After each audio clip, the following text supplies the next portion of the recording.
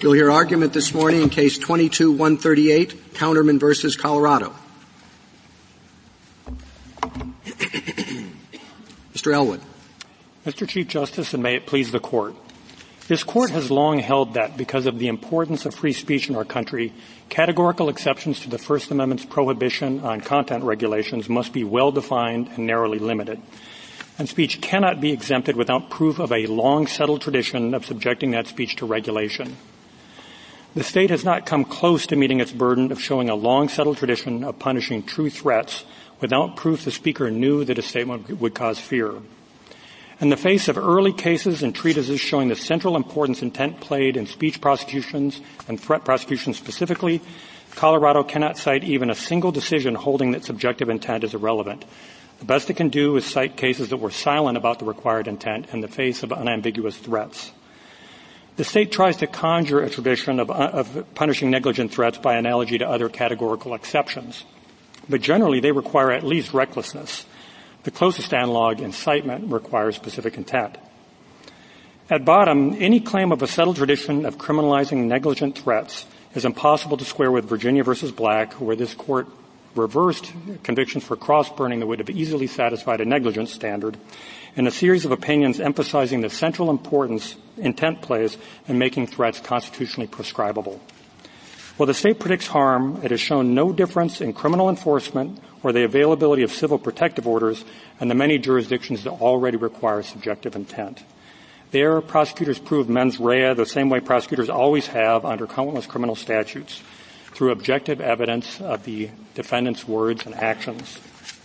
Criminalizing misunderstanding is especially dangerous in an age when so much communication occurs on social media, which brings together strangers in an environment that removes much of the context that gives words meaning. And it chills expression by imposing prison time on speakers who do not tailor their views to suit their audience. This Court should reverse. I welcome the Court's questions. Mr. Elwood, I don't quite understand why you would cite Black when Black did have an intent requirement. The question was whether or not the presumption of cross-burning in a field overcame that intent requirement or demonstrated that.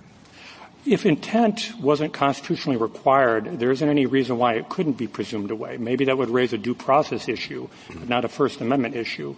And the Court focused the discussion on intent and the constitutionality of the First Amendment issue. And it's the plurality specifically said that the state had presumed away the thing that makes threats constitutionally prescribable. And in addition, Justice Scalia said that the constitutional defect was in preventing the consideration of the speakers or the intent of the people who burn the crosses. So I think from that you can at least say it doesn't establish, it's not consistent with a clear tradition of criminalizing negligent threats. One other thing, why there are other categories, and just take for example obscenity. You don't have a subjective intent requirement there. So why should these true threats receive more protection than obscenity? I think, especially under Alonis's gloss of Hamling, Hamling said that you had to know not only the contents but the character of obscene materials, which the Court described in Hamling as the conscious purveyance of filth. And in Alonis, the Court said that was equivalent of knowing that your statements would cause fear. So I think that it is entirely consistent with the idea that there is a subjective intent requirement, at least at the knowledge level, which is all that we were asking for here. What about fighting words? Fighting words, people always look to Chaplinsky, but I think that's over-reading about a page and a half of analysis in a case that didn't clearly present it. I think what Chaplinsky definitely decided was that statute wasn't vague and that shouted epithets were not themselves protected, but it didn't really address the mental state element. In addition, I think if you look at the tradition that it comes from, the common law tradition, breach of peace, when it uses threats, which is part of what is covered in Chaplinsky, there is definitely a specific intent requirement. Subsequent cases by this Court have used language saying calculated to provoke a fight and things like that. And regardless of all of that, Fighting words is a very vanishingly small exception for basically nose-to-nose shouting of epithets that are likely to cause a breach of the peace and where police might need to step in regardless of knowing the person's intent. I don't think it's the court has declined to extend it under numerous circumstances. There would be smaller steps than extending it to, online communications. You say that even if you prevail, the courts will still be able to freely impose civil restraining orders, and Colorado takes issue with that. Why wouldn't your same standard apply in that context? Well, a couple of things. To begin with, especially in the stalking context, Colorado has a statute that, allows prosecutions that don't require looking to the content of speech that are rather based on conduct. And so for that, obviously, I don't think it would make any difference at all. But even with it, the standard is lower for getting a civil protective order. Colorado's is relatively high at a preponderance standard, but most states use a good cause standard or a discretionary standard. And, that's below probable cause. And people get, you can get arrest warrants, you can arrest people for specific intent crimes, just based on the objective words, and that is, plenty of evidence of the intent of plenty of evidence of the intent of the actor, even at the higher standard of probable cause. For good cause, I don't think that it should be an issue. And as we've said, and as I said in my opening, there are, many states, over 20, that have, for the threat statute, have a subjective intent standard. For stalking, there are, 14 states that have a intent standard, and 3 more that have kind of a recklessness standard. And there's no indication that even when it's baked into the stalking statute that it presents an issue for getting civil protective orders. Mr. Elwood, I just want to follow up on that in 2 respects. One, on the civil protective order side, you're not suggesting, I don't take it, but I want to make sure, that the mens rea that we typically require in criminal cases, the vicious will that Morissette talks about as being part of our common law criminal tradition, necessarily carries over into the civil context. Right? Absolutely not. Absolutely not. The only potential feedback is in states that require proof of a crime, it might be baked in through that route. But as a direct measure, the argument we're making is based on the chilling effect of criminal liability. And second, with respect to the stalking possibility under Colorado law, the statute's very broad. I understand this particular prosecution had something to do with speech, but I don't take your argument. I just want to make sure I've got it right. I don't take your argument to be upsetting at all prosecutions based solely on conduct, so that conduct, stalking, is an entirely separate matter than speech, and that what you're concerned about is the mens rea with respect to speech. I think that's exactly right. That essentially only when the focus of the prosecution is on the threatening nature of the words, you even have to get into the true threats exception. Otherwise, if it's frequency and repetitiveness of unwanted conduct, I don't think that presents even a First Amendment question, or at least not the First Amendment question we have here. Mr. Elwood, could I take you back to the first part of Justice Gorsuch's question? Because if your basic argument is one about First Amendment chill, I'm not exactly sure why it should make a difference that there's a criminal prosecution here as opposed to civil action. And indeed, when we talk about libel, I think, one of the first cases after New York Times v. Sullivan presented exactly that question, and the court said a sanction is a sanction, whether it's criminal or civil, it might have the same kind of chilling consequences. So as far as I know, in past First Amendment challenges of this kind, we have not drawn that distinction, even though it might be a quite natural one. So how do you think we should draw that distinction here? Well, I think that it's consistent with the way the Court has treated defamation, because defamation in the civil context, for public figures, it has the elevated kind of recklessness standard, and it's also there in the criminal standard. But for private individuals, it can be, basically as long as it's not strict liability, with the exception of punitive damages, where they say, again, you need to have the showing of recklessness. And I think that is consistent with the idea that punishment is different from just civil liability making people whole. That even though the court in Gertz versus Robert Welch didn't dismiss that has some chilling effect, civil liability, they said that it wasn't enough of a chilling effect to offset the state's legitimate interest in making people whole in the civil context. Mr. Elwood, the briefs are full of discussion of general intent and specific intent, which I find to be very confusing terms, because criminal statutes have multiple elements and each element can have a different mens rea.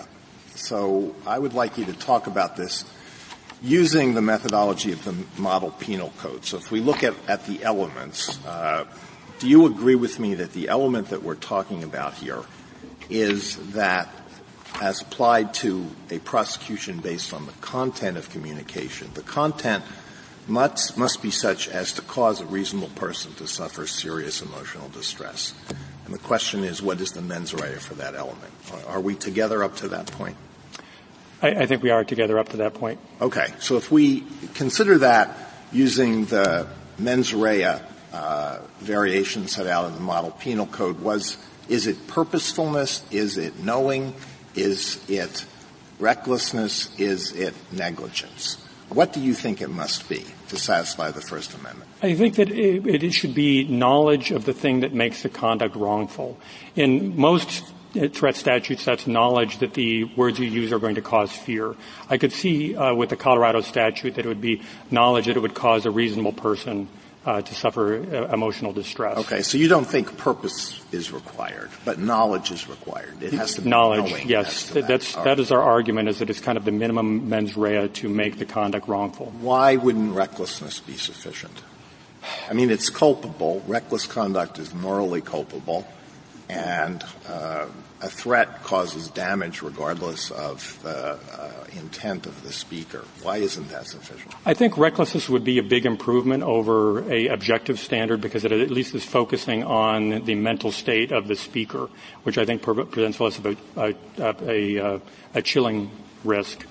I think where recklessness has a problem is in doctrine and in history. I think it has a problem in doctrine in terms of the convictions in Virginia versus Black would have been very easy to uphold on a recklessness standard. One of them burned a cross on a neighbor's yard, and I think that is at least reckless, that it's going to cause somebody fear. And it has a problem, I think, in history, just because the early cases, and I'm thinking here of Regina versus Hill, which is a British threat statute case, and the American case, which is a breach of the peace, but through threats of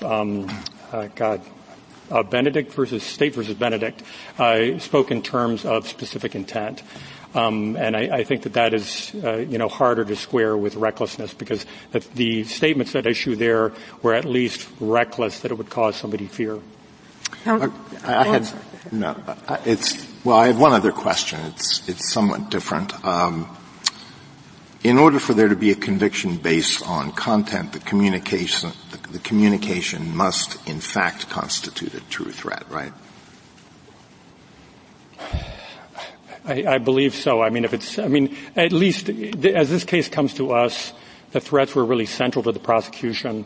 And I think that when essentially the basis for the prosecution is the content of the communication, that it should be a true threat. Okay, so that depends on the meaning of the communication. And my question is whether speaker intent is not built into that, because the meaning of a communication and utterance is dependent significantly on the intent of the speaker. I think that that's true, but I think to begin with, there are a lot of statements that are ambiguities. a lot of statements that are ambiguous. And I don't think that the rule we're asking for would make a big difference in a lot of cases. But it means that essentially the jury's going to start out with what do these words normally mean. And in most cases, what those words normally mean is going to be the mental state of the defendant too. All this we're asking for is that people should be able to make their case to the jury. And unless they have a persuasive argument for why those words meant something different to them, I think that the jury will say this is enough. Yeah, well, now this isn't meant to be a hostile question for you. It's one that I'd like the state and the SG to think about. But isn't it inevitable that speaker intent is going to be important, regardless of the mens rea that is applied to the other element that we were talking about earlier? I mean, if somebody stood up here and spoke as fast as an auctioneer, and I couldn't understand what they were saying, and I kept saying, would you please speak a little more slowly, so I could understand what you're saying, and the person just continued to do it. And I said, if you continue to speak that fast, I'm going to have a fit. Now, nobody would think I was actually threatening to have a fit. It depends on my intent in the context of maybe some people would.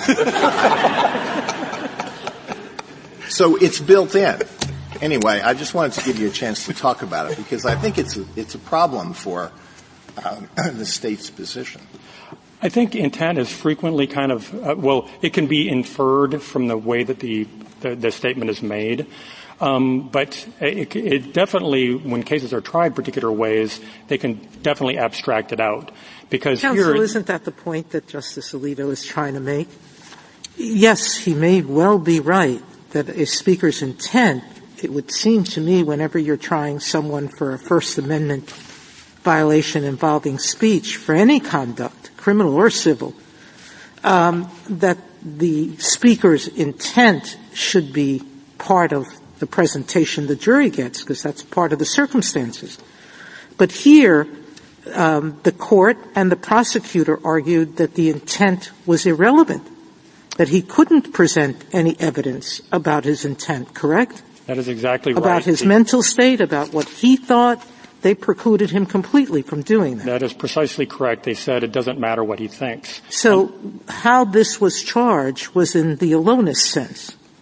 In the aloneness sense, you just have to know you said these words, not what you thought they meant, but you said these words, and that a reasonable person would understand it that way. And aloneness said, no, that's a negligence standard. So the only issue before us is, I think, are we going to approve of a pure negligence standard that doesn't take into account any of the intentions of the speaker when we prosecute for speech?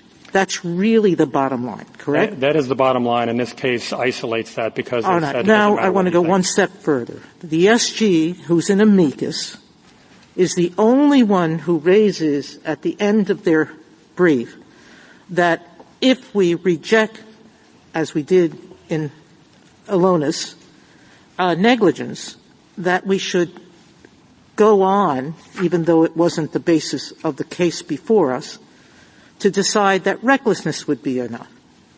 But that wasn't what's at issue here, is it?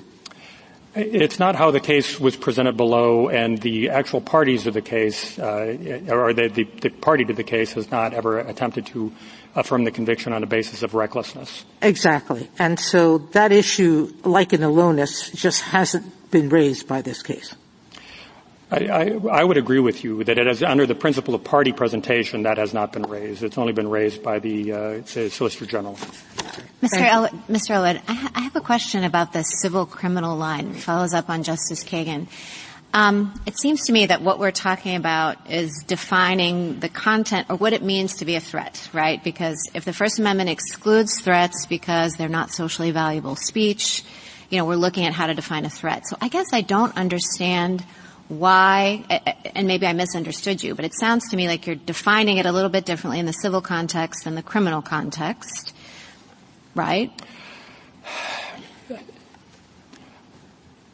I'm not entirely sure how to answer the question, because in the civil protective orders, many of them don't require showing a crime. Some of them do require showing a crime. And so I don't know that there really is an issue about civil threats. But let's imagine, let's imagine this example. Let's say that, a teenager in a high school says something like, I'm going to shoot this place down. And it's devoid of all context. So let's say it's more like the statute in Virginia versus Black, which instructed that just the burning of the cross was sufficient for the jury to infer intent. So let's say there's no context at all. But the school, taking the threat to the school seriously, wants the kid to be barred from the grounds or wants him to be suspended for a few days so they can assess the threat. But it's not a crime. It's just deciding whether to keep him out, but it would be state action. What about that? Could the school do that just based on that one statement? I believe so. Schools have extra leeway, and schools are a whole ball of wax. Okay, make it the father. But make it the father, not the student, or make it a teacher. Well, so Tinker's not implicated. Well, if they can bar the parent from the school, or the teacher, just put the teacher. The teacher says, "I'm going to shoot this place up," and they want to just put the teacher on leave without pay for a week. I think absolutely so. I mean, among other things, just in terms of public safety. They can go forward based on the evidence they have of what the threat is, which is, the words he used. And frequently the best evidence that you have of intent is the words that somebody used. And in fact, unless they produce something else, those are the things that they... But in a civil context, let's say they plan no criminal action. Let's just say that this is civil, and the idea is you should know better as a teacher, whether you intended or, maybe the teacher is mentally ill, they don't realize that, whether you understood that we would take that to be a threat. I guess I just don't understand why the standard would be different. Well, the court has drawn a distinction between kind of civil penalties and criminal penalties. And, I don't know that it's a penalty to have to miss work for a couple of days while they, get to the bottom of it. I know, but I guess... whether there's a public safety problem. Well, it is if you're suspended without pay because the school says this is just something you don't joke around. Well, if the idea is we just want to make him suffer because this is something you won't want to joke around, maybe that is something more like punishment. Although, again, everything is kind of different in the educational context. But why does it turn on? But I guess, again, assuming that it's because when you were answering Justice Kagan, you were kind of running to the criminal context, like behind every civil restraining order. I kind of feel like that's what you're doing with me too, is the potential of a crime. And maybe my example isn't effectively communicating it because I'm trying to make it solely civil, but I guess I don't understand. I mean, in the New York Times versus Sullivan context, intent does matter for the definition of defamation, but it's a unique context, right? So here, I understand why in the Alonis sense we would say that what separates culpable from not culpable conduct is the level of intent. And so that mattered in interpreting the mens rea requirements of that statute. But I'm not sure why it changes the definition of threat for purposes of the definitional category of speech that falls outside the First Amendment. Well, I think part of it is just because of the level of protection you get. And in the civil context, losing a couple days of salary is, can be a significant penalty, but it's nothing like being sentenced to 4.5 years in prison. Do you have any place in our First Amendment law where we've made that distinction? Because I understand you're saying, look, this is a criminal case, this was a very heavy sentence, and really forcing us to say we have this discomfort with crimes that don't have mens rea. But this is a different sort of question. You're not saying, well, just because a crime doesn't have a mens rea element, it's unconstitutional. Your argument is a First Amendment argument, and I guess I just don't know of very many of our cases or any of our cases that have made a real distinction between criminal penalties and civil penalties with respect to what's permitted or prohibited under the First Amendment. Well, the only thing I can point to, again, is the defamation context where they draw distinctions between civil liability and treble damages or punitive damages, which is, and the cases like, I think it's Reno versus ACLU where they've said that criminal penalties pose special concerns. And the place where this would normally arise is in the civil protective order context, which I think is reduced because, of course, the person who is the recipient of the threats or the statements has a First Amendment interest in not associating.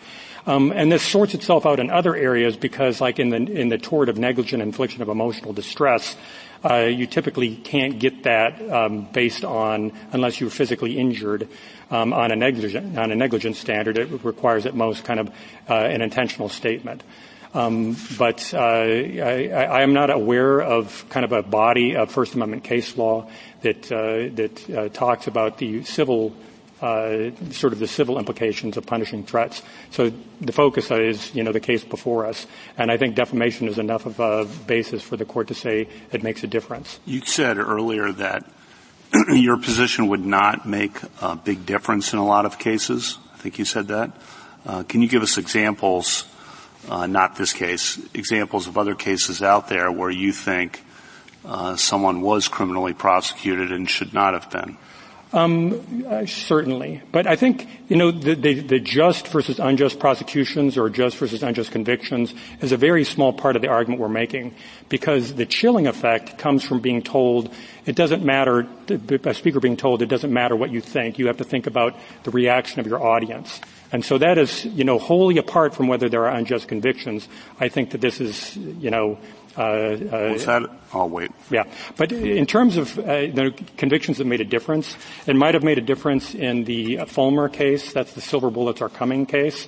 And I think there's another case. I mean, one of the broader points I'd like to make to the court is that these kind of prosecutions and these kind of arrests are, I think, substantially underreported because local media, unless it just happens to catch the fancy of local media, is just not covered.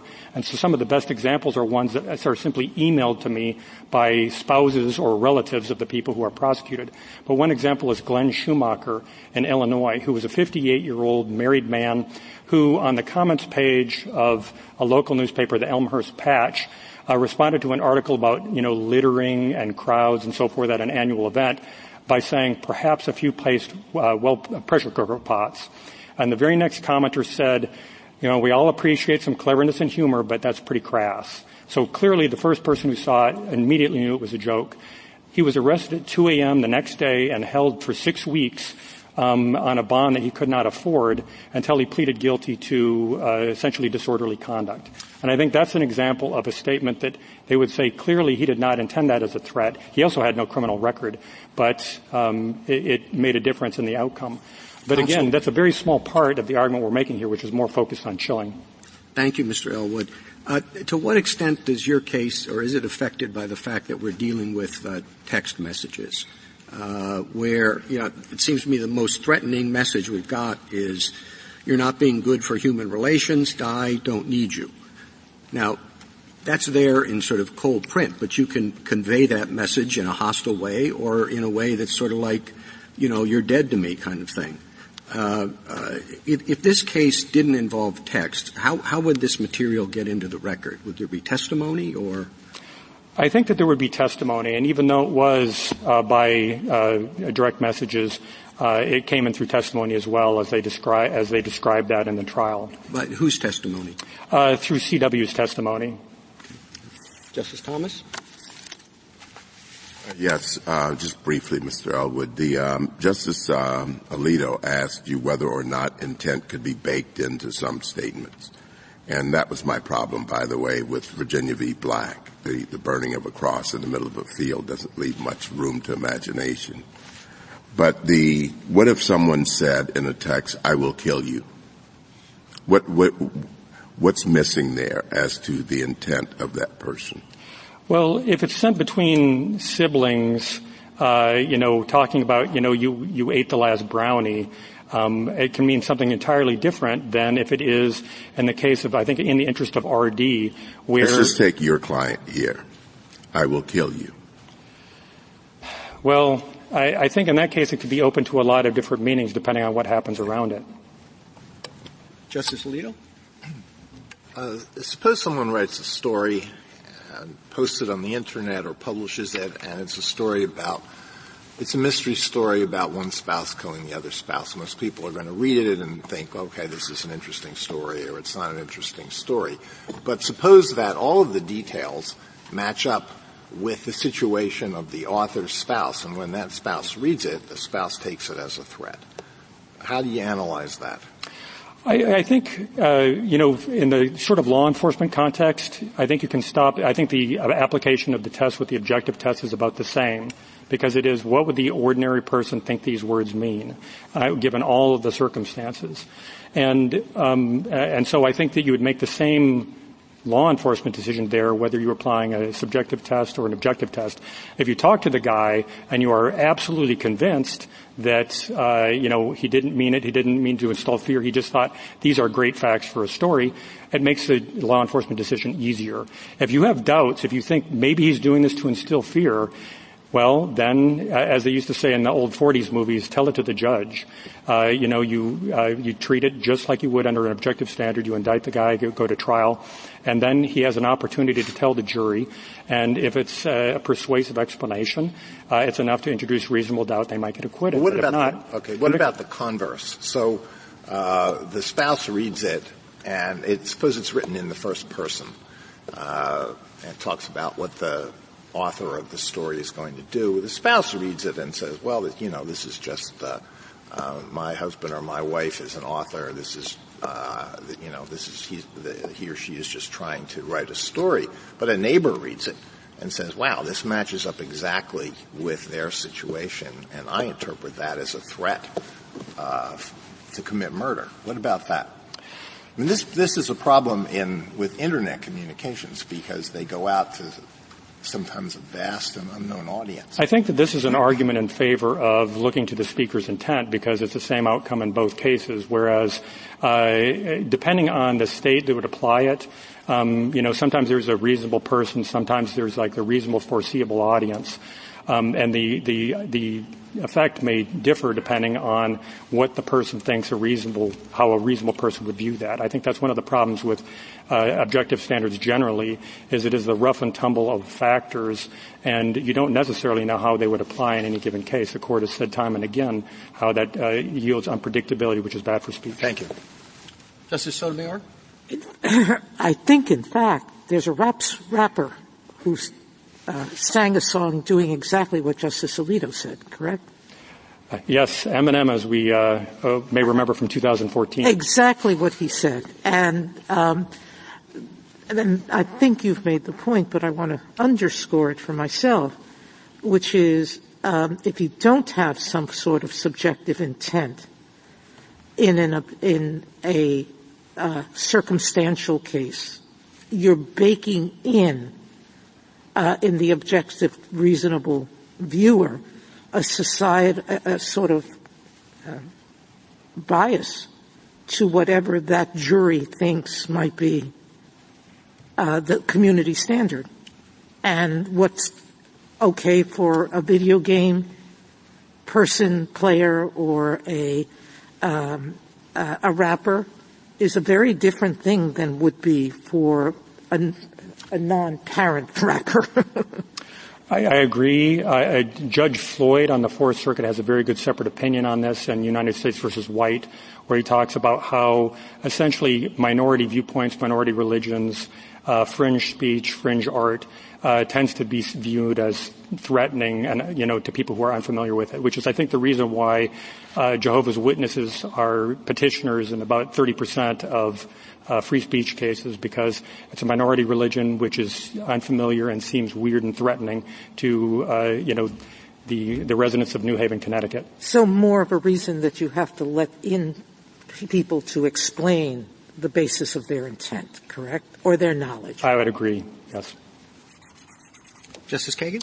Mr. Elwood, the two areas where we've insisted that states have buffer zones or breathing room, which are libel cases, public figure libel cases, and incitement cases. I mean, in both those cases, there's a very thin line between the no-value speech and speech that is of great value. So the advocacy incitement line is a very thin one. And so, too, when it comes to defamation of public figures, it's just a step from extremely valuable commentary about public figures.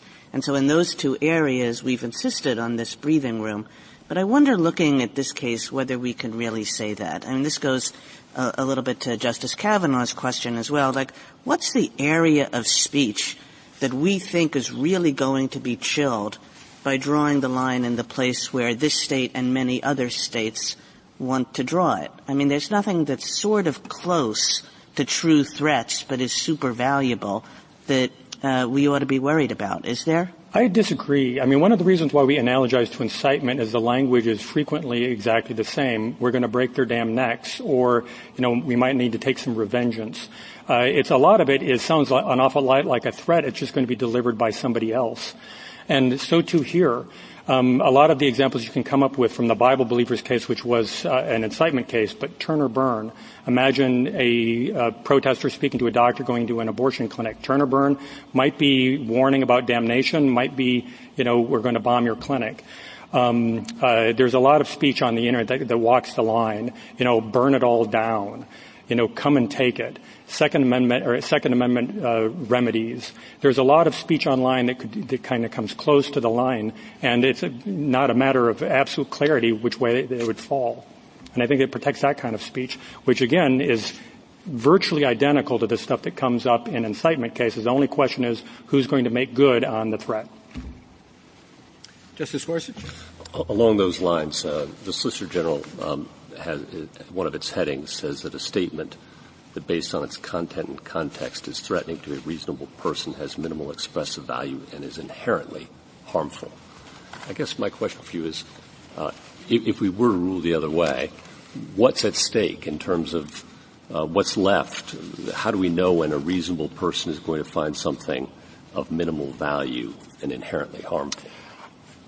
I would recommend the amicus briefs filed by the Alliance Defending Freedom, Reporters Committee, FIRE, I hope I'm not leaving anybody out there, and ACLU, because they do a very good job of talking about how when you tell speakers it doesn't matter what you think, what matters is the audience reaction. And instead of thinking about just what do I view as the truth, what do I want to communicate, they have to think about, well, what's going to get me in trouble. And it automatically causes people to kind of to chill, to go back to the area where they have safety. And I think that is what you would lose. You would lose some of the rough and tumble of speech, which is especially important on the internet because, again, as I say, it brings together strangers in an area where you don't have a lot of context. And with strangers, you know even less of that context.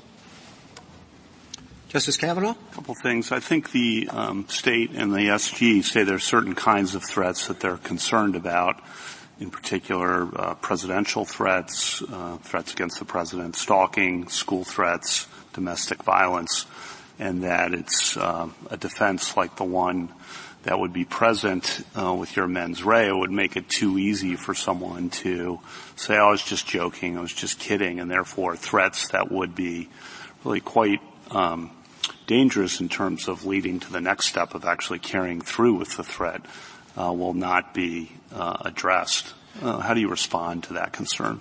To begin with, I think that presidential threats after aloneness are already subject to an intent standard. But I will give you an answer similar to the one I gave earlier, which is that this is not going to make a difference in the run of cases because ordinarily the way a reasonable person would view remarks is the way that the defendant probably viewed the remarks, unless they can present some sort of persuasive reason why it meant something different to them. What about the I was just joking, I was kidding? Well, the question isn't that a constant a lot concern? Of times, you go to the house and the guy says, I was just joking around. Well, and then the police officer is really stuck. Well, you go beyond that and say, because to some people the joke is causing people to scurry around. And if you're like, well, did you know that it was going to was it going to alarm them? Did you think that the police might respond? And if the answer to that is, yes, that's very easy. If the answer to that is no, it may not seem credible if the threat was, I'm going to kill you or I'm going to come cut your throat. So, I mean, there's been, we've had many states that have a mens rea statute. There's over 20 that for the general threat statute require showing a purpose or intent. There's more that, that requires something less. There just hasn't been showing that there's a big problem or that it can't be solved or that these people will be granted a license to get away with things. Again, you have to have some sort of persuasive reason why the words meant something different to you. It's not enough to say it's a joke. You have to put together a persuasive reason why you didn't know it would cause fear. And if you adopt the government's recollection, it's even lower, because under recklessness, you can't say, I had no idea that people would view that as a threat. Thank you. Justice Barrett? Everything you're saying I'm uncomfortable with as a matter of criminal liability, but I guess I'm still stuck on the civil criminal point. And, I think Virginia versus Black is your best case because there is some language in there sprinkled about intent, but I also think the case can be understood as one in which there was no context. The context was stripped away, and so a reasonable person, there was no way to judge as that law was written whether a reasonable person in context would have understood it as a threat. So I don't think it gets you all the way there. I guess to Justice Kagan's point about the thin line between them, won't context protect most often? And a true threat has to be one of physical harm, right?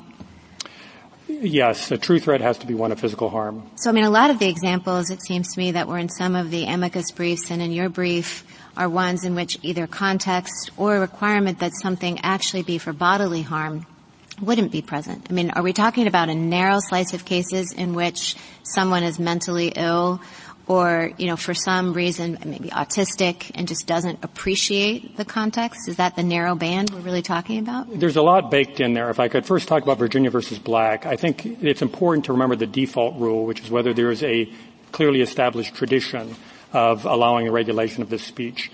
And at minimum, the best they can get out of Virginia versus Black is ambiguity, not an embracement of negligent speech. In addition, all of the mentions of context there, I say context is important because it helps you determine intent.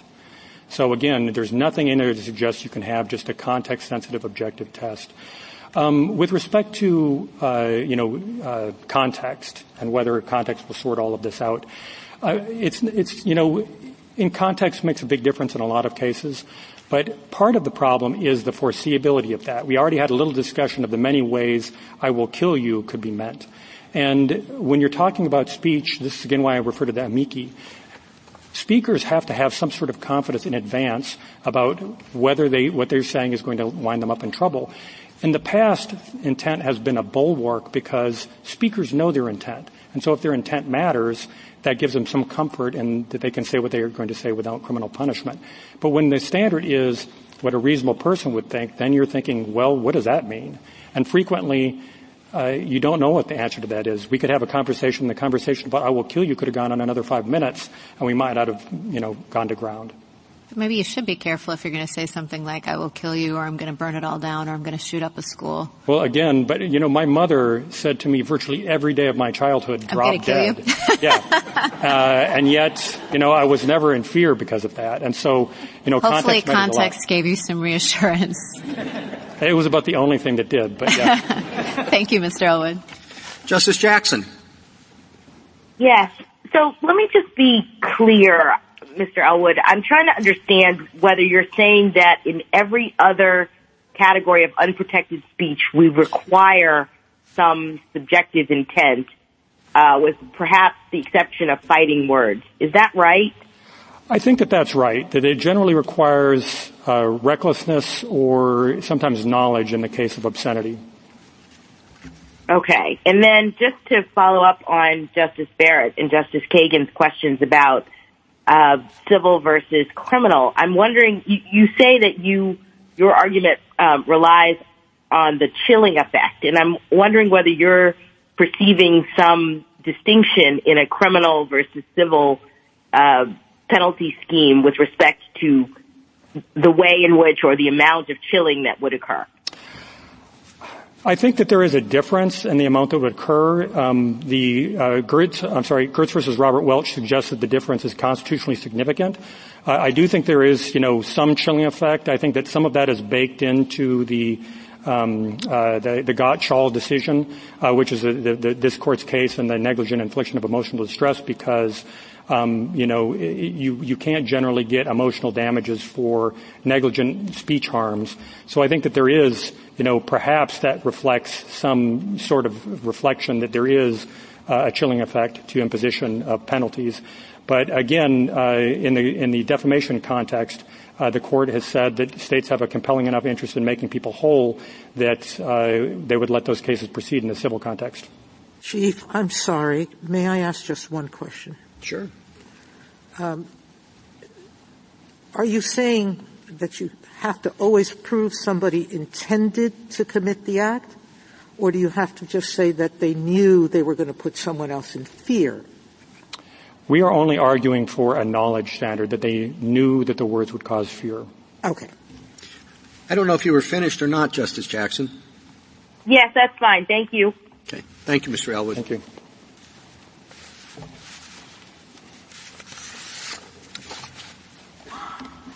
Mr. Weiser? Thank you, Mr. Chief Justice, and may it please the Court. True threats have always been prosecuted without protection by the First Amendment. Petitioner now seeks to impose a specific intent element onto this inquiry that's required neither by history nor precedent. Doing so would enable more harm and less valuable discourse. That's because a serious expression of an intent to cause unlawful physical violence directly causes life-changing harms and does not contribute to the marketplace of ideas, regardless of what the perpetrator was thinking. Requiring specific intent in cases of threatening stalkers would immunize stalkers who are untethered from reality. It would also allow devious stalkers to escape accountability by insisting that they meant nothing by their harmful statements. This matters because threats made by stalkers terrorize victims, and for good reason. 90% of actual or attempted domestic violence murder cases begin with stalking. The court below followed this court's teachings from Watts and Black that context is critical in evaluating what constitutes a true threat. The robustness of an objective, context-driven inquiry means that this test won't criminalize a joke taken the wrong way, political advocacy, or hyperbole. It thus protects statements that contribute to the marketplace of ideas. In this case, CW reasonably perceived that Counterman's threatening stalking conveyed a serious expression of an intent to cause unlawful physical violence. The First Amendment does not protect threats like these in either the criminal or the civil context, and the standard is indeed the same by this court's precedents in both. Imposing a specific intent requirement would thwart the goals of the First Amendment, enabling more harm and leading to less valuable discourse. I welcome your questions.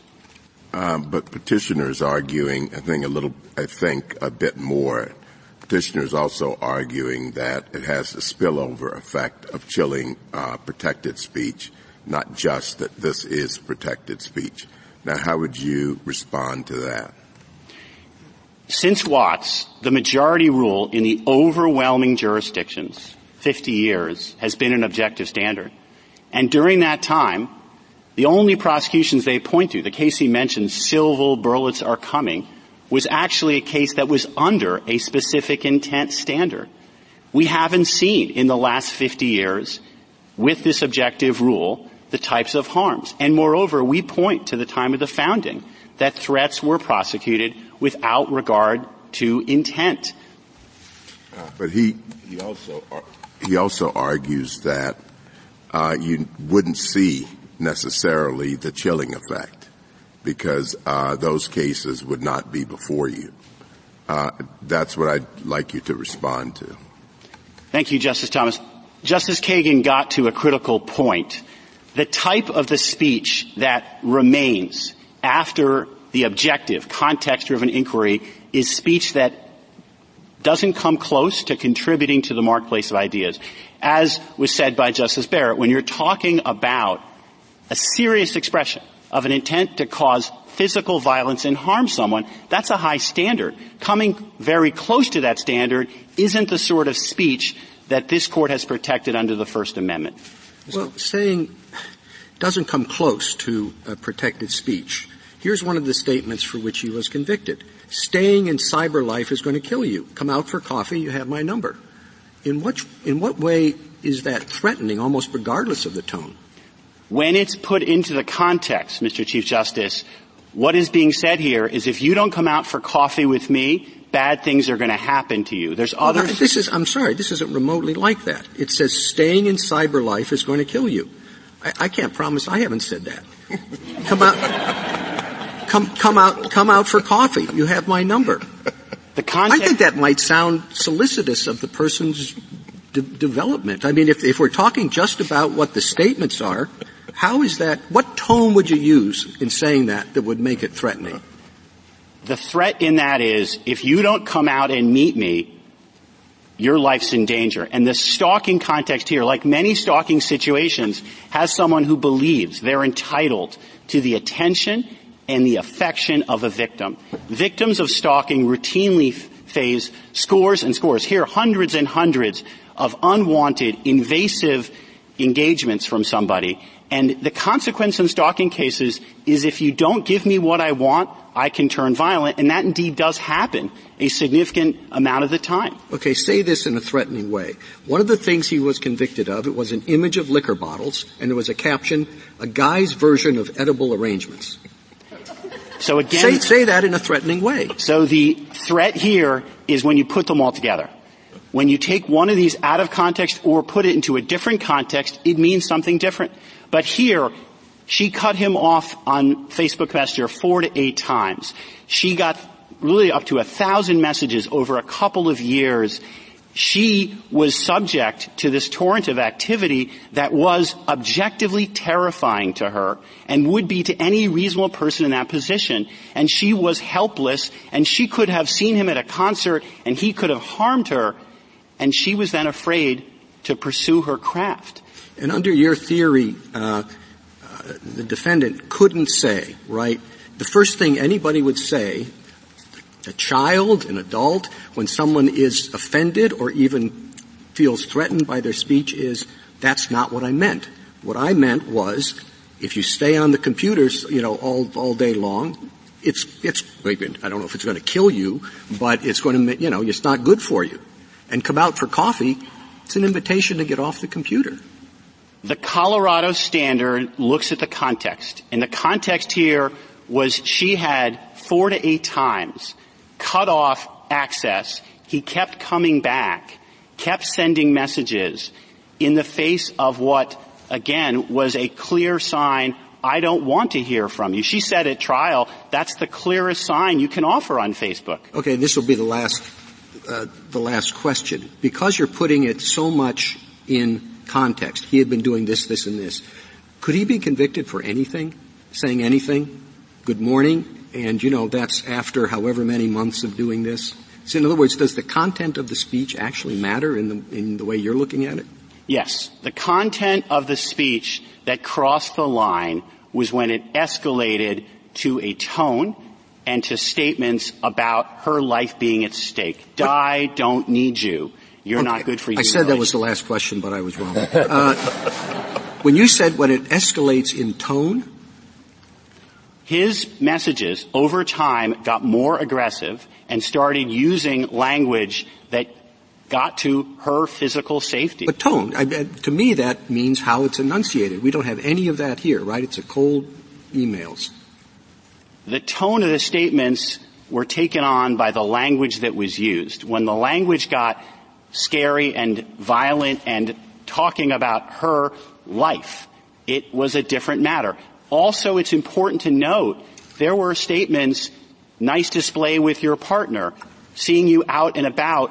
That also gets to, I'm being watched. For a victim in this situation, it is entirely reasonable, appropriate to see this as terrifying because we know these stalking cases can and often do turn violent. The statute talks about the manner of the communication.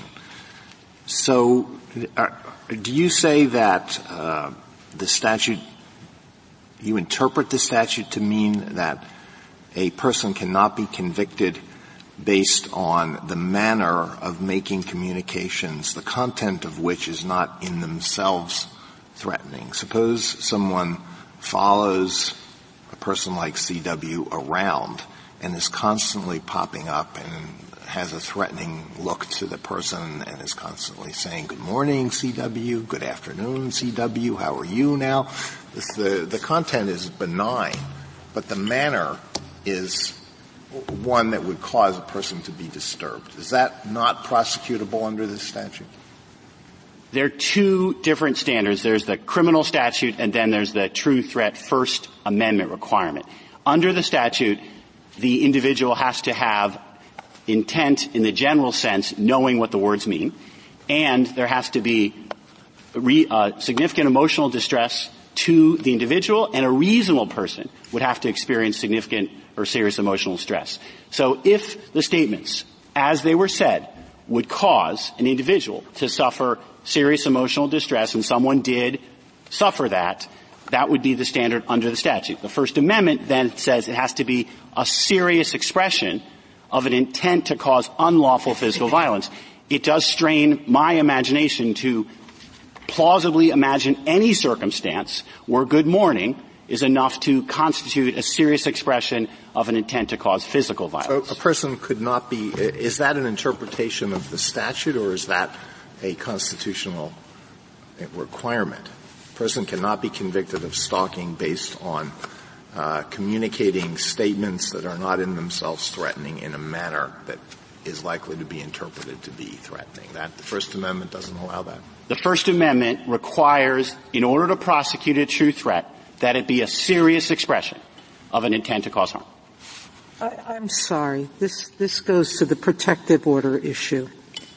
You can engage in conduct, a persistent following of someone that would violate a protective order. Wouldn't matter what the person was saying or what they intended to do when they were following them. The conduct being prescribed is just the stalking, the following that person. And I think what Justice Alito is saying, if there is a statute that says if you repeatedly follow someone or repeatedly reach out to someone in a manner that causes them fear, that might be enough. You're now putting a different overlay on this, which is what the Virginia courts did, which is your speech has to be threatening. That's what Virginia is saying. So I think we're dealing with a different case when we're talking about pure stalking from what Virginia is doing, and the way it charged it, which was to say it wasn't just her serious emotional distress. She felt in fear for her life. And so they took it as they said it was a true threat case, correct? Correct, Justice Sotomayor. So if all we say is this is a true threat case because that's the way it was tried and that's the gloss that not Virginia, I'm sorry, what state is this? Colorado. I'm thinking of We like Virginia. No, I was just thinking of the flag burning case. It controlled the place in my mind. We don't have to opine on what a true stalking statute is about that is not concerned with speech, correct? Yes. If I could explain 1 minute here, there's three types of stalking cases. There's the pure conduct ones that Justice Gorsuch referred to earlier.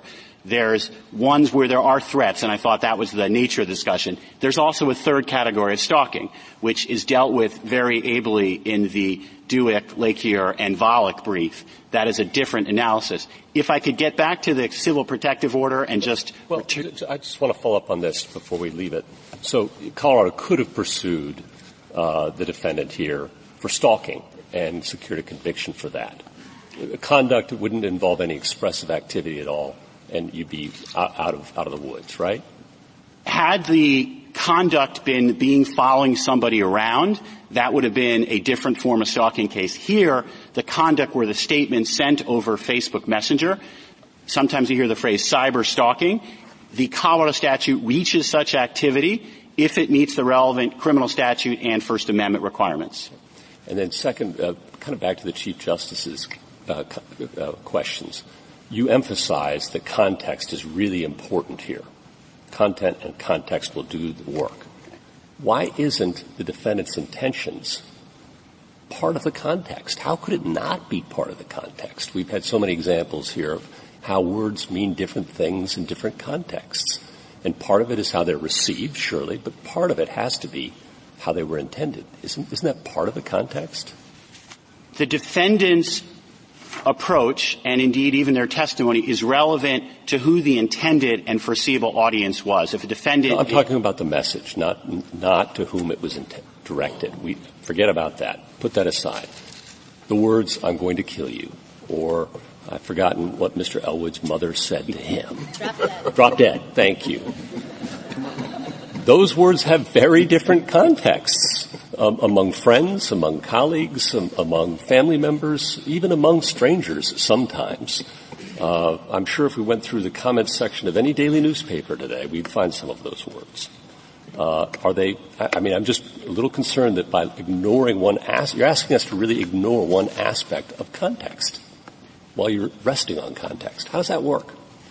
The defendant's statements, the defendant's experience, if you look at the test, the relationship, the statements in the previous exchange, that all comes in. That is all relevant for the reasons you said. But not his subjective beliefs.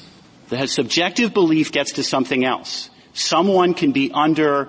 That's not part of the context in your world, right? We have to say that's not relevant context. That's not context. Because it doesn't get to the nature of the harm. Statements can be objectively terrorizing to somebody. Someone can say, "I had no idea. I thought we were in a relationship." But I'm correct in understanding that, in your view, context cuts off there. Yes. Okay. And then last question, I hope. We live in a world in which people are sensitive and maybe increasingly sensitive. As a professor, you might have issued a trigger warning from time to time when you had to discuss a bit of history that's difficult or a case that's difficult. What do we do in a world in which reasonable people may deem things harmful, hurtful, threatening, and we're going to hold people liable willy-nilly for that? I mean, again, the Solicitor General says a statement that's based on its content and context, putting aside its intentions, I suppose, that's threatening to a reasonable person is inherently harmful. How do we talk about history? The first point I would emphasize, Justice Barrett made the point well, it has to be a serious expression of an intent to cause unlawful physical violence. So someone feeling uncomfortable. But we have to put intentions aside, you tell me. Correct. So put that aside, all right? Yes. But just in its content and context, not looking at intentions, right, is harmful. That it has no First Amendment protection under the test that's being purveyed here. And I would just, again, put to you, aren't a lot of things harmful that we talk about and have to talk about, difficult, offensive to reasonable people? Some of our history could count as that. Some of the court's cases might even count as that. Offensive is not the standard. You're saying physically harmful, right? It has to be physically harmful. And this is a crucial point. It gets to a lot of the points made in that fire brief aren't talking about points where someone would fear physical violence. They're physically harmful to me. They put me in fear. And there are people, reasonable people, who will say that about difficult subjects. So I take the friendly amendment from my friend across the bench and still ask you the question.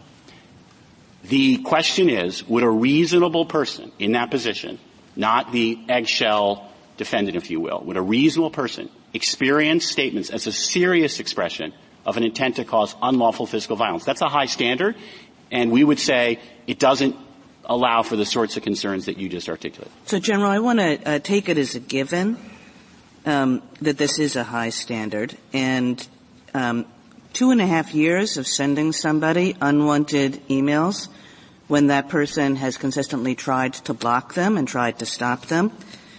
Some of those emails being pretty violent, die, don't need you, F off permanently. Others of those emails suggesting pretty strongly that he is watching the person. Only a couple of physical sightings. Was that you in the white Jeep? So I want to take it as a given that this can be objectively terrifying. Here's my question for you, though. What would you lose? I mean, I think that there's a question for both of you. Like, to Mr. Elwood, it's tell me about the cases that I should be concerned about. But I think I have a flip side question to you. Like, how could you not be able to prove, at least if it was a recklessness standard, how could you not be able to prove this case with a recklessness standard?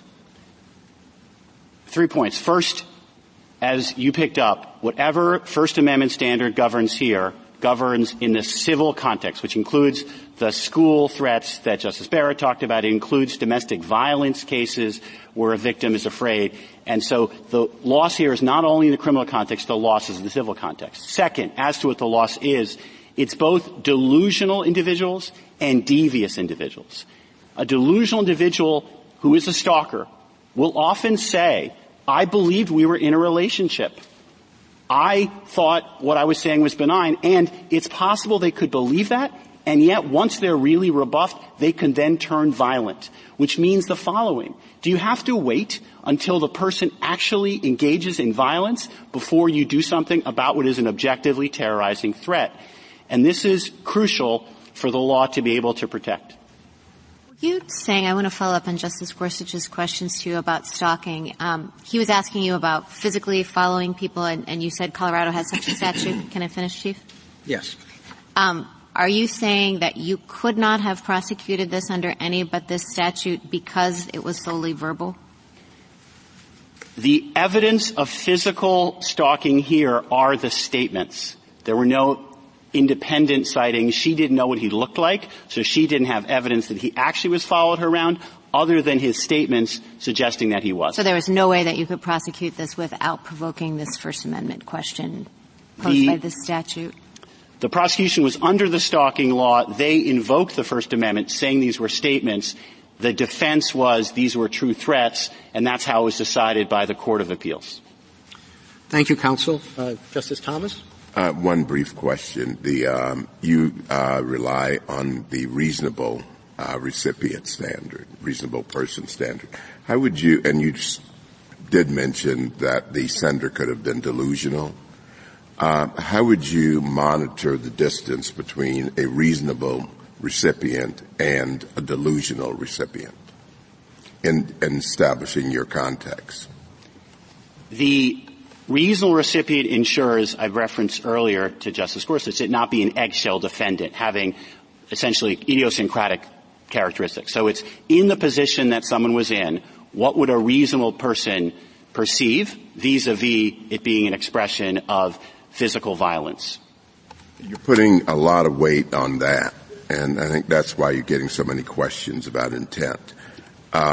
It's as though that demonstrates how the recipient feels, whether or not it is to be considered a threat. And you said that the recipient is not eggshell, but how would you determine that? The way you determine that is if someone said, I specifically as the person have these particular characteristics that are more idiosyncratic, they wouldn't count. As to the use of the standard, this is what this court uses in the Fifth Amendment case, is someone in custody. It is also what is required in a self-defense case. What would a reasonable person in that situation view as a serious cause to use self-defense? So the law uses these standards all the time and generally doesn't allow the eggshell defendant to define the category. I mean, I think the problem you're going to run into is the same one that Justice Gorsuch mentioned, and that is it doesn't have to be eggshell. That we're more hypersensitive about different things now, and people could feel threatened in different ways. So I don't know how you're monitoring that. What if it's now that people are more sensitive, that is now considered the reasonable person? The sensitivity has to be towards unlawful physical violence, and that is something outside what might make someone uncomfortable or even hurt their feelings. Some of the statements the Chief Justice read to you are not threatening in and of themselves, and yet someone could be triggered by those statements or hypersensitive about those statements and feel threatened. And what I'm trying to figure out is if we accept your argument about context, how do we monitor that reasonableness that seems to now be on a sliding scale? There is both the requirement of a jury making the determinations of fact finder and independent plenary review, which happened here at the trial court and the Court of Appeals. And I also would give you the lived history we have of the last 50 years, almost every circuit uses an objective standard. Now, one could make a move, Justice Thomas, don't judge it by the reasonable listener, judge it by a reasonable speaker. That would be an alternative objective standard that would avoid the harms that I noted to Justice Kagan. Justice Alito? Sotomayor? I'm still a bit confused by Justice Kagan's question and your answer to her. You accept that this man was delusional. You said to her, I couldn't go under recklessness. The prosecutor couldn't prove the case. Let me respond to that. I didn't get to that point. If you wanted to apply a reckless standard, I think the proper thing would be to remand it to allow the Court of Appeals. That judgment and that analysis wasn't under our standard. It wasn't used. If that were the position to prevail, we think remand to be appropriate. I'm assuming he was convicted, and this one of the reasons for his sentence for threatening his wife. Obviously, the conviction was more than enough to stop him from doing any more threatening of his wife. And I'm assuming this arrest was more than enough to stop him from sending any more unwanted texts to this woman, correct? She left the state and... No, I appreciate that. No. I know her emotional distress was great. And whether there's a civil cause of action, I don't know. But that's not my point. My point is, at what point, and I think that's what Justice Thomas was saying, do we, in not protecting the First Amendment, say an objective standard alone is okay with speech that relies always on context? And yes, I know there are delusional people who kill individuals, and we want to protect people from that. But at what point do we do it by defining crimes without some sort of knowledge element by the person? In Justice Thomas's separate statement in Alonis, he said it would be an odd result to put true threats in the most protected First Amendment area. Right now, private defamation cases can proceed without any heightened scienter requirement. The limitation on punitive damages only applies on matters of public concern. The fighting words context, those prosecutions can proceed without a heightened scienter requirement. Both of those situations involve direct harm on individuals that happen but and can be life-changing. Incitement always required knowledge. Anyway, thank you, counsel. Justice Kagan? No. Gorsuch? Justice Kavanaugh? His sentence here, how much did his sentence here rest on, or maybe not how much? Was it relevant at sentencing, his prior convictions for making threatening communications, the 2003, and then in 2011 his activity of statements that would be threatening to anyone? I won't read them here. The stalking statute prescribes a 1 to 3 year sentence that was enhanced up to 6 years because of the prior convictions. Other evidence was presented, including his mental health. The judge went for 4.5 years. Okay. And then at the beginning of your brief, you start quite helpfully by saying a too broad definition here will limit protected speech. A too narrow approach will harm the individuals and communities terrorized and silenced by threats. Certainly agree with that, and I think the questions have explored that. I just want to get you again on a recklessness standard. What's the problems with a recklessness standard from your perspective? That seems to capture some of the concerns you've heard while leaving plenty of room, one would hope, to make sure threats are captured before someone's killed or physically hurt. Two answers. The first answer is recklessness does require some proof of what a defendant knew. He then or she then would disregard it, but proving knowledge in the case of someone who can say, because they're untethered from reality, I didn't mean it, could still allow them to escape accountability. And again, this would apply in both the civil and the criminal context, so it has broad applicability. A second point I would note is recklessness is the standard for public figures in defamation cases, but that's about the reputation of a public figure. Here, it's about safety. And the problem that I would note vis-a-vis that standard is counter-speech was one of the justifications. We're going to raise the standard for public figures to recklessness because they can defend themselves in the marketplace of ideas. Now, the problem here, if you try to use counter-speech to a threatening stalker, you make it more likely that it will escalate ultimately into life-threatening violence. So we don't believe the case, if you compare it on all fours to public figures in the recklessness for defamation, it isn't of the same kind of harm. Counter-speech isn't a justification. Thank you. Justice Barrett? Who is the reasonable person? I mean, would it be just, as we might say in the Fifth Amendment context for custody? Is it kind of a general reasonable person? Or say if something happens on a college campus, is it the reasonable college student, which might be different? Or as in Alonis, the reasonable teenager on the internet in a Facebook gamer group, one of the cases that was cited then and now. It is in the context that the person is in, and it's important because the norms may be different. People may talk differently on a sub-gamer Facebook group. Well, that's not quite what I'm asking, because I can look at a college classroom, say, or a law school classroom, and I can say if Justice Gorsuch or I were sitting in that context, let's imagine a professor who wants people to understand just how vicious it was to be in the Jim Crow South, and puts up behind them on a screen a picture of a burning cross and reads aloud some threats of lynching that were made at the time. Purely educational purpose in the teacher's mind. But students feel physically threatened. They fear for their safety because they don't understand it. Whereas if Justice Gorsuch and I are looking at that situation, we'd say, well, a reasonable person would understand the educational context of that. So how could the student think of it? So I think context doesn't get you all the way there. I think it's who is the reasonable person. So who is it?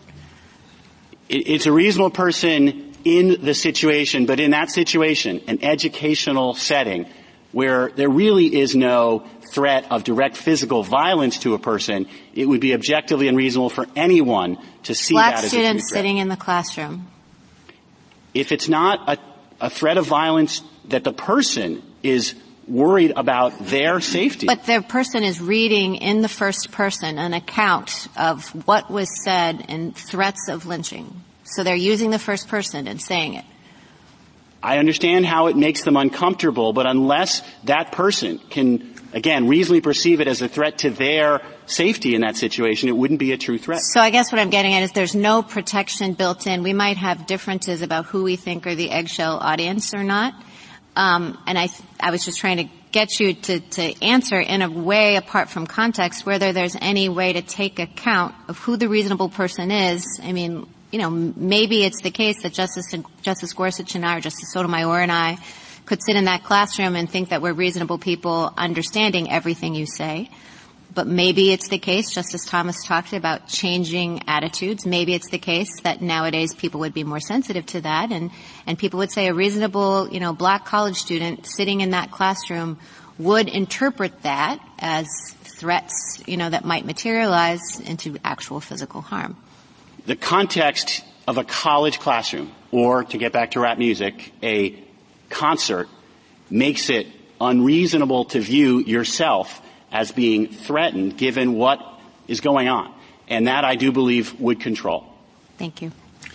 Justice Jackson?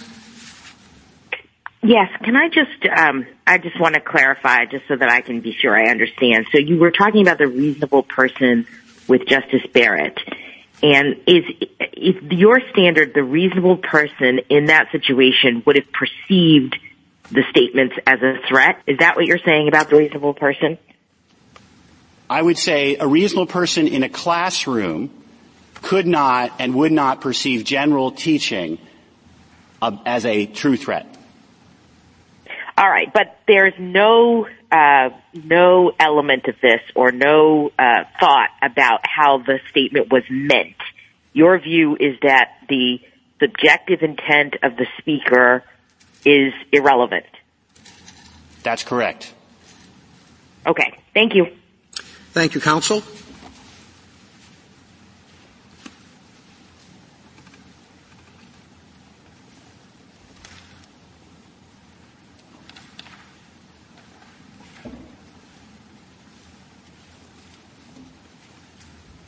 Mr. Fagan? Thank you, Mr. Chief Justice, and may it please the Court. Just to make clear what's on the table, the question presented as framed by petitioner invokes only a specific intent and knowledge question. The answer to the question presented is no, because at a bare minimum, recklessness suffices. Everyone agrees that there is a category of unprotected speech known as true threats, and everyone agrees that in order to fall in that category, it has to be a statement that a reasonable person not just could, but would interpret as a serious threat to do unlawful violence. And then we're basically just having a policy debate about how much breathing room is necessary. And I would urge this Court to allow legislatures, many of which do adopt heightened mens rea requirements because of precisely the concerns that have been articulated, to have that shake out on their own, because there are a number of interests on the other side. I could take questions or detail what those are. Just one quick question, Mr. Fagan. Where does this recklessness standard come from? Well, to be clear, Your Honor, our frontline position is that there shouldn't be a recklessness standard at all. It's not historical. It would just be a gloss in the way that this Court, I think, has put a gloss on obscenity and other doctrines because of the essentially judicial policy assessment that the First Amendment requires additional breathing room. But here we'd urge you that this kind of inherently— But you're saying that the historical record clearly supports that no mens rea is required? Well, that it's negligence, an objective standard? What do I do with the legion of English cases, American cases, true threat cases, all of whom required mens rea? Your opposing counsel was quite right that you take a few stray statements from a few cases, but every other case talks about a mens rea. Well, respectfully, Your Honor, we disagree about the history. He basically relies on three buckets of history. Number one are libel cases. Even libel cases under modern doctrine don't have a specific intent or knowledge requirement. Number two are breach of— You hit the nail on the head. Modern cases. Go on. Well, the Court has not deemed those to be controlling. I could address the cases individually. I don't think it's worth it, Mr. We'd be Fagan, here a while. You're making quite a broad statement that the historical record supports your position. Well, Your Honor, let me jump right to it. The only way in which he engages in, putting aside breach of peace cases that inform the objective fighting words doctrine and the statutes that expressly required intent to extort, if we just look at the pure threatening letters, I'd commend to the Court King against Girdwood, a 1776 case that's about jury instructions that includes no jury requirement of intent. Or let's take counsel— Intent is different than knowledge.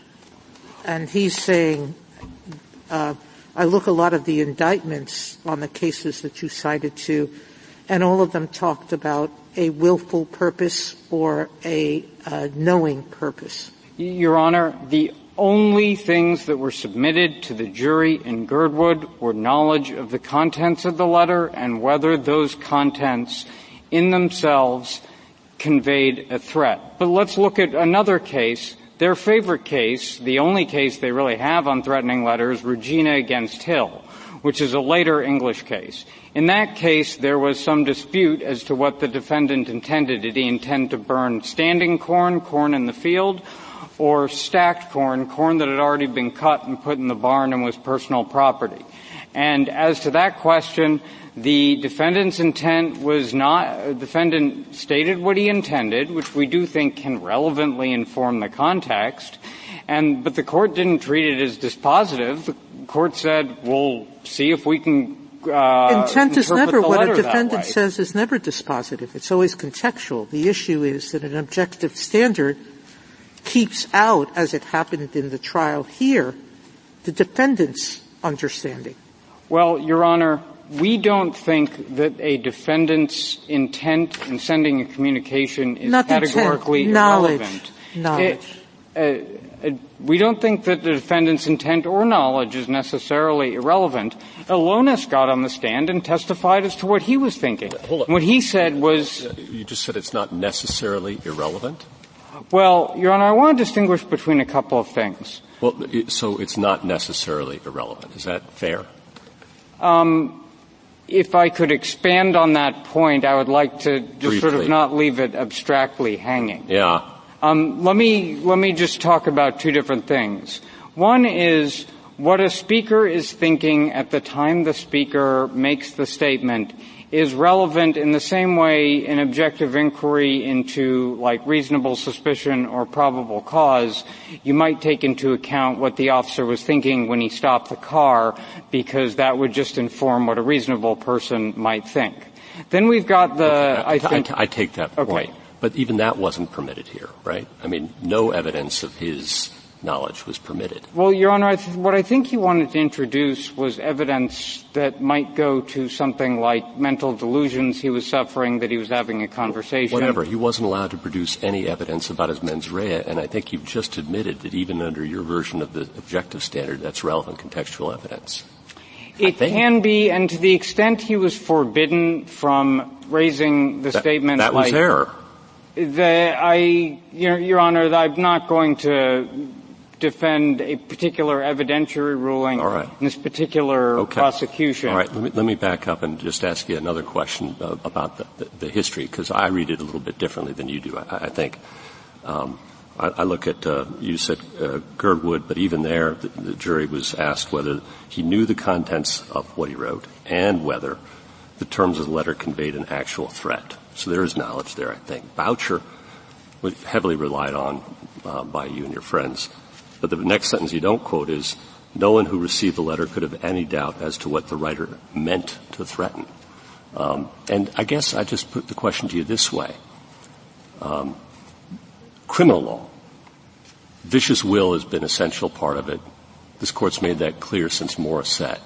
And I'm just not aware of many circumstances in which someone can be sent to jail for 4 years, found guilty of a felony, without any evidence of mens rea coming before the jury.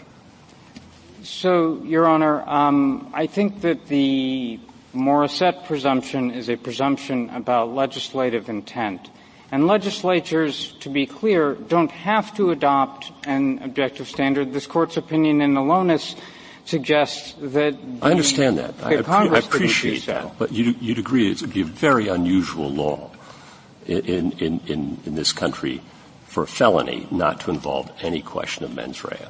It's highly unusual. It's not unknown to the law. It is uncommon. But let me list a few reasons, if I could, of why legislatures might have the calculus in favor of criminalizing the speech under an objective standard. Number one is that it enables very devious defendants. Again, when Alonis did get on the stand, he said, I didn't care what other people thought. And his actual posts invoked the First Amendment and true threats doctrine. Number two, and this applies to any standard, Justice Kavanaugh, including recklessness, but it's obviously much worse with specific intent. It impedes law enforcement from actually arresting and bringing charges at an early stage. They have to wait a lot longer for the objective evidence to build up. Alonis isn't uncommon in his fact pattern. We are currently sitting on matters that we do not feel comfortable charging at the moment, where you have things framed in wish and hypothetical, and I wish someone would kill you. Oh, if only I could come do it. I would walk right up to 19 Elm Street. You know, that sort of thing is a kind of thing that a clever threatener is going to use, and we simply cannot intervene because we need to be very, very, very sure we're going to get a conviction.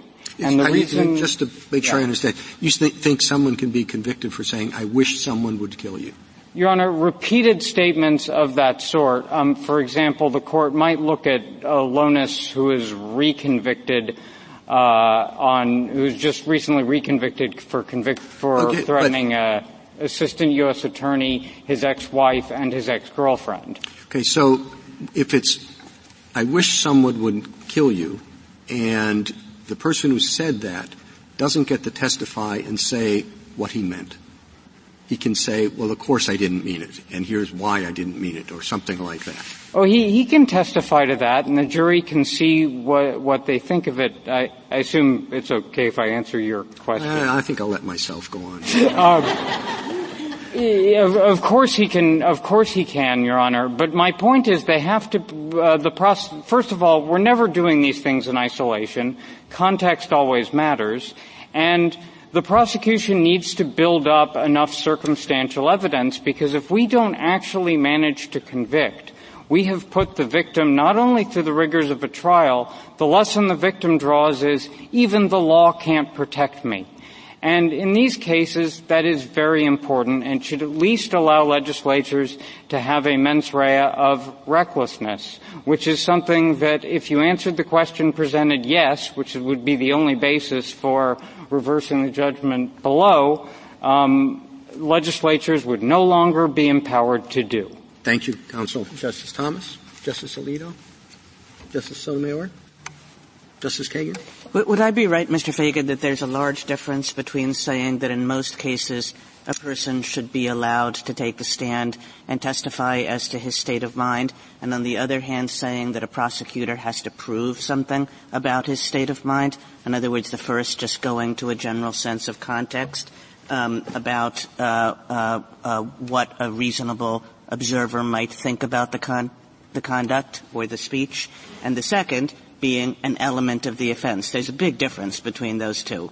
That's absolutely right, Justice Kagan, and that, I think, informed the discussion I was having with Justice Gorsuch, which is, the speaker is there, the speaker intends to convey something that may not only say something about how a reasonable observer would perceive it, but may give you some additional context as to, for example, if it's a spoken threat, tone, or whatever. I'm wondering what you think of this criminal-civil dichotomy in this context, because I think, although you say there's no independent constitutional rule that there can't be a crime without knowledge or even recklessness, yet we are uncomfortable with the thought, uncomfortable enough that when we say, we have to be really convinced that the legislature wanted that. That's a separate issue, it seems to me, from this First Amendment issue, or is it? Is there something to the fact that these two things are coming at us at the same time, and we can kind of connect them in the way that Mr. Elwood suggests and come up with a rule of the kind he wants? Well, I agree that they're separate inquiries, Your Honor. For a category of unprotected speech, it's just unprotected, and the legislature can either provide for civil or criminal liability. The instinct that I think you're channeling that we're uncomfortable with it in criminal law finds its way into other doctrines. Number one would be the presumption of mens rea that I was discussing a little bit earlier, that the court applied in Alonis and made clear in Alonis was not deciding the separate constitutional issues. And another one would be, and you can really see this if you look back at the older cases like New York Times against Sullivan, that the criminal law comes with additional constitutional protections. In the Fifth and Sixth Amendment, you need a unanimous jury. You need proof beyond a reasonable doubt. And precisely for that reason is why New York Times against Sullivan was actually more concerned about civil liability than criminal liability. As far as the broader distinction, where I think counsel for the other side is suggesting this isn't going to affect civil protection orders, I don't really understand why. I suppose the court could just say that in its opinion and that would be helpful, but there's no logical basis for distinguishing between a civil protection order that depends for its definition on some modicum of proof that somebody committed an actual criminal offense, which must be defined by specific intent or knowledge, and and the actual criminal law question that we're debating here. Thank you. Gorsuch? Justice Kavanaugh? It seems like in figuring out the mens rea issue, we're making quasi-policy judgments about where to draw the line. And in thinking about that, you alluded to this, but I'd be interested in you just telling us, from the federal government's perspective, what are the problems that you see that would be caused by adopting petitioner's rule, like real concrete kinds of cases that would go unarrested, unprosecuted? Well, I tried to jam this in a little bit earlier, Your Honor, but to expand on it a bit more. Number one, there are delusional stalkers, or not just stalkers, like delusional threateners, and we have to accept their harms. There are also devious ones, like Alonis. I'd commend to the Court, looking back at some of the statements he made that are recounted in the Court's opinion in that case. We clearly see someone trying to toe the line, and that's exactly what these people do, and we're not prosecuting them on the basis of one statement in isolation, like I'm going I hope that someone kills you. It's that combined with knowledge of someone's address, et cetera, that just walk right up to the line and then they hope that they can get off scot-free because of some heightened intent requirement. Number two is that, as I was suggesting earlier, and this is true of both recklessness and knowledge and specific intent, but obviously more true the higher you get up the mens rea chain, because we're going to have to prove subjective mindset through circumstantial evidence, which we're allowed to do, but that's really all we're going to have. We're going to have the statements themselves, and if we're talking about an online threats case, and that's going to be about it. So we have to wait quite a while before the statements rise to the level where we are comfortable bringing the prosecution and sure that we're going to get a guilty verdict. And we need to be more sure in this context than we feel like we need to be necessarily in other contexts. Do you consult with the victims on that? You said you were worried about the victims. Do you consult with the victims? Like, no, go ahead. Your Honor, in some cases we might. In other cases we might have a reluctant victim. But I think the critical point is, no matter what, we're going to need the victim to testify, and that's going to be an ordeal. We're going to need the victim, the victim will be aware that the trial is ongoing. There's a brief from the victim in this case that details some of these harms. Mm-hmm. And if we're unable to get a conviction, that's going to send a message to the victim that I'm on my own, the law can't protect me, notwithstanding whatever Band-Aid they want to put on civil protection orders, which themselves aren't going to last forever and raise substantial due process concerns and would be called into question by the rule that petitioner is urging, unless we're going to draw some kind of illogical line that's inconsistent with this Court's precedent, as Justice Kagan has I think her questions have gotten at. Okay, one last question, which is, are you aware of statistics or studies, and this would be hard, but of murders, school shootings, domestic violence incidents that perhaps could have been prevented if threats had been taken more seriously beforehand? I'm not sure, Your Honor. I mean, I don't have any numbers for you. I can tell you, and I think this probably reflects the experience from which your question draws, is that there is frequently, after one of these horrific incidents, some question of why didn't you intervene and why didn't you respond earlier? And I imagine petitioner's counsel is about to get up and say, well, you can intervene. You can send an agent over to check out what's going on. And we did exactly that in Alonis. And what happened? He sent another threat, the threat against little agent lady, and we had to charge that threat too. It did not deter him. It did not stop him. We recently reconvicted him for another series of threats, including threats to an assistant U.S. attorney.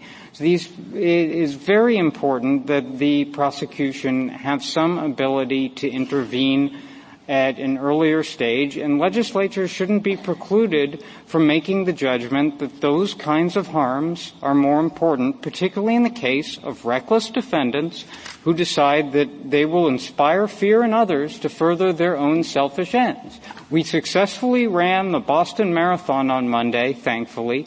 If someone had called up to the police station and said, I am, on the 10th anniversary, I am Tsarnaev Part 2, I don't think that the person should be able to get off for making a threat simply by saying that he thought the Boston Police Department had a better sense of humor. Thank you. Justice Barrett. Justice Jackson? Yes, but let me just ask you, I perceive a difference between your position and the government's, and Colorado's position as to whether or not the defendant can bring in that evidence. So I just want to be clear on that. This is a point that Justice Gorsuch made and Justice Kagan made. In your very last hypothetical, would that defendant be allowed to at least testify to his state of mind in making those threats? Yes, Your Honor, but I do want to clearly differentiate between two forms of subjective mens rea that type things that might come in. One is just evidence of what the defendant was thinking when the defendant sent the statement. That sort of thing could come in. But evidence about delusions and illnesses and just the statement that I have some sort of mental deficiency that impairs me from understanding what a reasonable how a reasonable person would interpret my statements.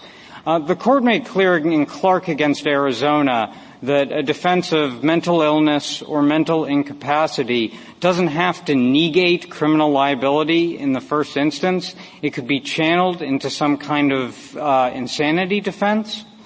And what the defendant in this case and defendants generally are trying to do is have their cake and eat it too. They don't want to claim that they're insane, and then they claim that they should be able to defend against mens rea based on asserted mental infirmities of the sort I just described. Your view, you stand with Colorado insofar as you're saying the government would only have to prove the objective reasonable person standard, and that the government would not have to show anything about subjective intent, even if evidence related to subjective intent was admitted. As a constitutional matter, we think that, back to what I was saying to Justice Kagan, as a constitutional matter under the First Amendment, we think the only thing that the elements would require is that a reasonable person would, not just that some person could, but a reasonable person necessarily would interpret the statement. A reasonable person would, beyond a reasonable doubt is what I mean by necessarily, interpret the statements as a threat of unlawful violence. That's the constitutional floor. Many legislatures go above it, but they don't absolutely have to for all of the reasons I was expanding on with Justice Kavanaugh. Society doesn't need to accept that these harms are necessarily going to occur and allow people to inflict them. And they can cause... Yeah. Thank you, counsel. Rebuttal, Mr. Elwood? Just a few points. The burden is on the proponents of restrictions on speech to justify it, both as a legal matter, as a constitutional matter, and as the practicalities of bringing it. I think the burden is on them to show that it would cause a problem. On the constitutional end, I would say that, to the extent that you think that the sides are in equipoise about tradition and history and doctrine, the tie goes to speech. And I think that they aren't.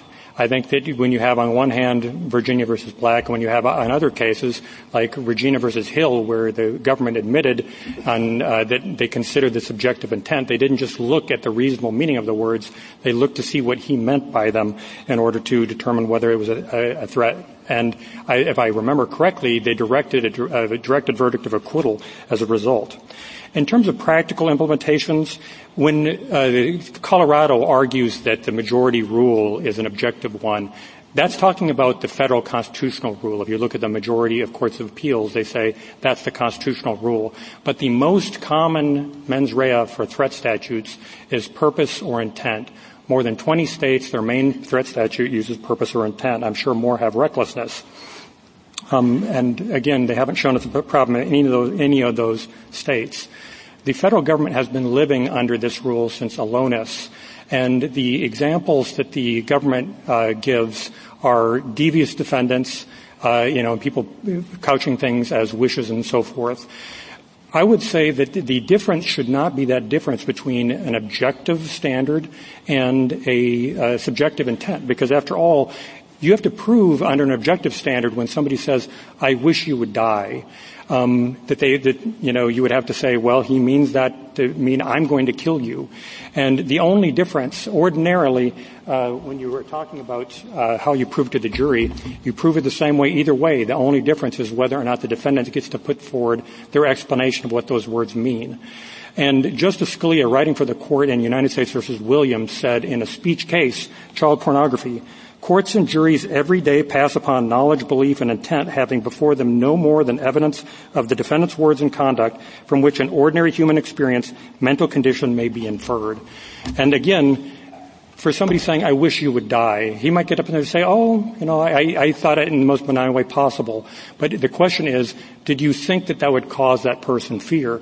And if they can say, "Oh, well, I emailed this person 20 times saying I wish that they would die, but I didn't mean for them to feel fear about it," the jury can draw the conclusion that most people would draw, that the guy is guilty of sin.